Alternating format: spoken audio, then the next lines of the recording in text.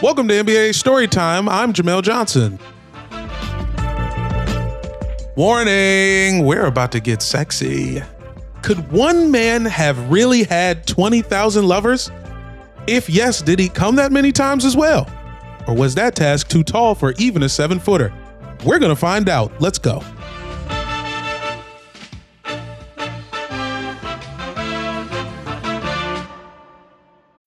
When you need mealtime inspiration, it's worth shopping Kroger, where you'll find over 30,000 mouth-watering choices that excite your inner foodie. And no matter what tasty choice you make, you'll enjoy our everyday low prices, plus extra ways to save, like digital coupons worth over $600 each week. You can also save up to $1 off per gallon at the pump with fuel points. More savings and more inspiring flavors make shopping Kroger worth it every time. Kroger, fresh for everyone. Fuel restrictions apply.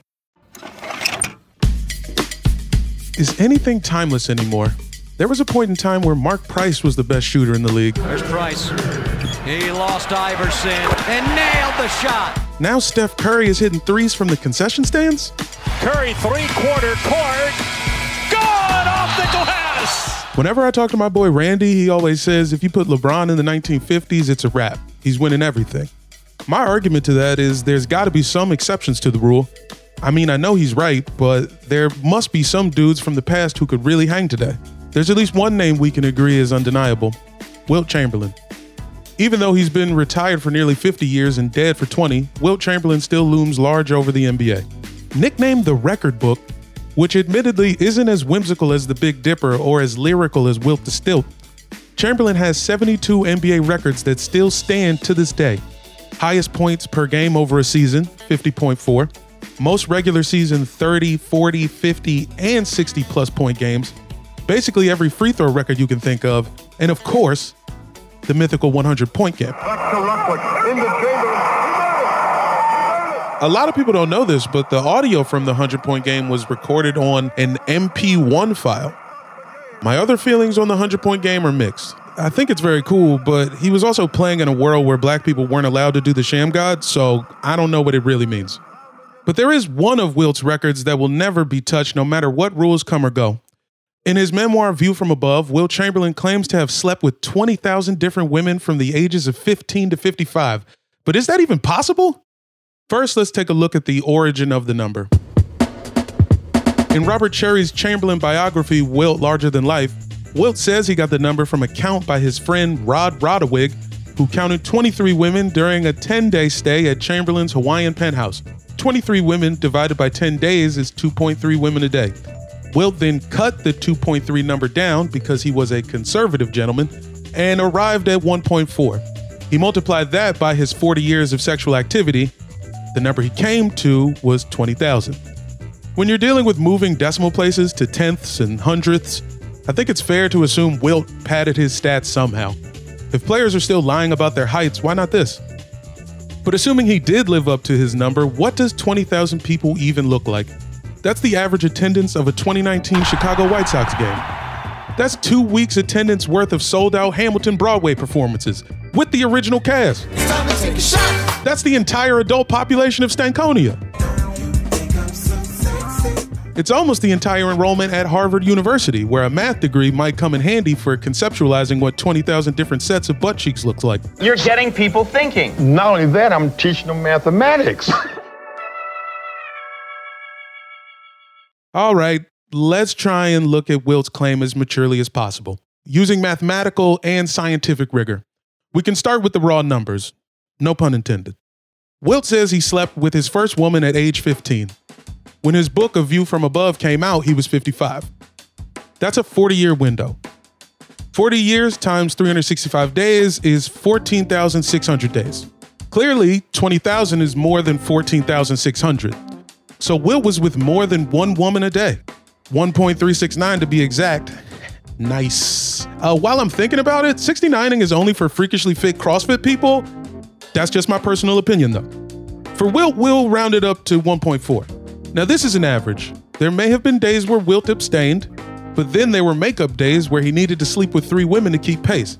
Meaning, like, for every Sunday Wilt spent with his mom, he would then fuck an entire starting lineup in a volleyball game the next day. An overlooked aspect of the claim is that it's 20,000 different women. This means that Wilt is not counting women who he had multiple sexual encounters with.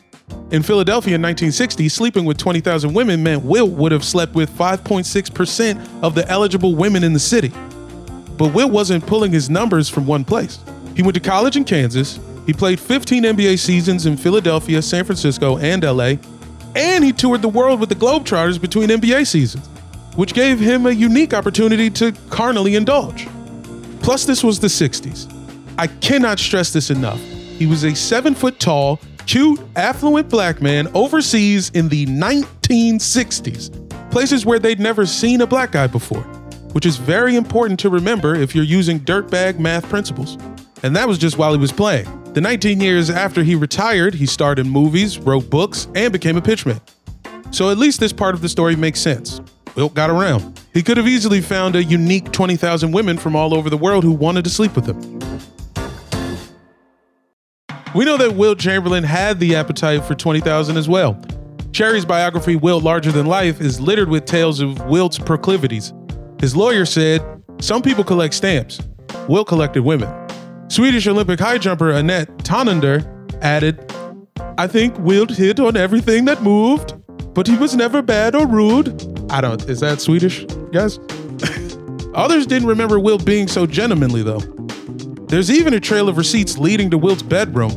In his Los Angeles estate, named Ursa Major as an homage to his Big Dipper moniker, Cherry describes a multi-million-dollar Playboy mansion complete with constant party atmosphere.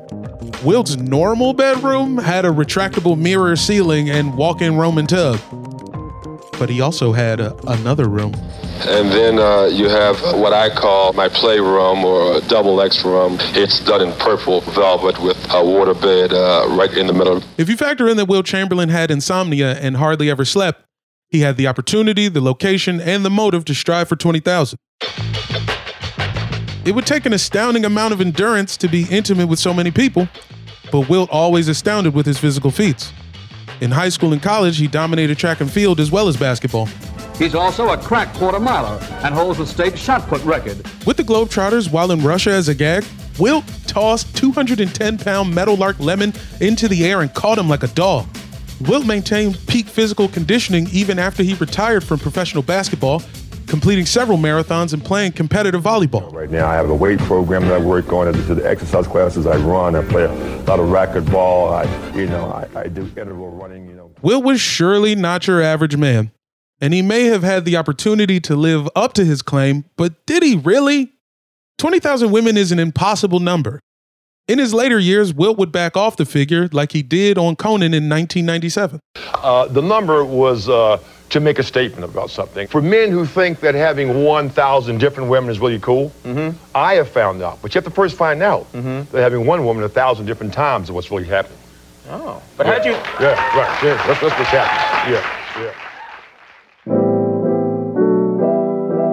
Ultimately, the fact that you or I or anyone is even willing to entertain this tall tale number speaks to the Paul Bunyan-esque legend of Wilt Chamberlain. Since he did regularly jump over players for rebounds and he did often pick up other professional basketball players and move them out of the way, it feels like his bedroom escapades must have been just as epic. Wilt Chamberlain might not have had 20,000 lovers, but he had thousands of people who loved to watch his legend grow. If you ask me, I say it ain't no way he hit 20,000 joints, man. Especially not without dating apps. Then again, not having the internet would probably make it easier to hit on entire friend groups of women, which is something I know nothing about. I'm just presenting dirtbag theorems. Furthermore, why would you want that high of a body count? Those are Killmonger numbers. I just hope one day we can tell a story about a WNBA player sleeping with 20,000 guys and it's accepted as equally impressive.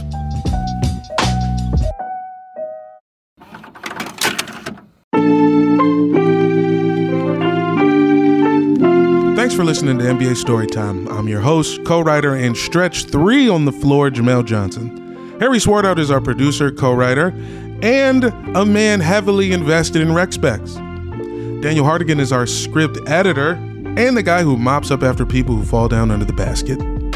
Haley O'Shaughnessy is our consulting producer and leading the league in bench points.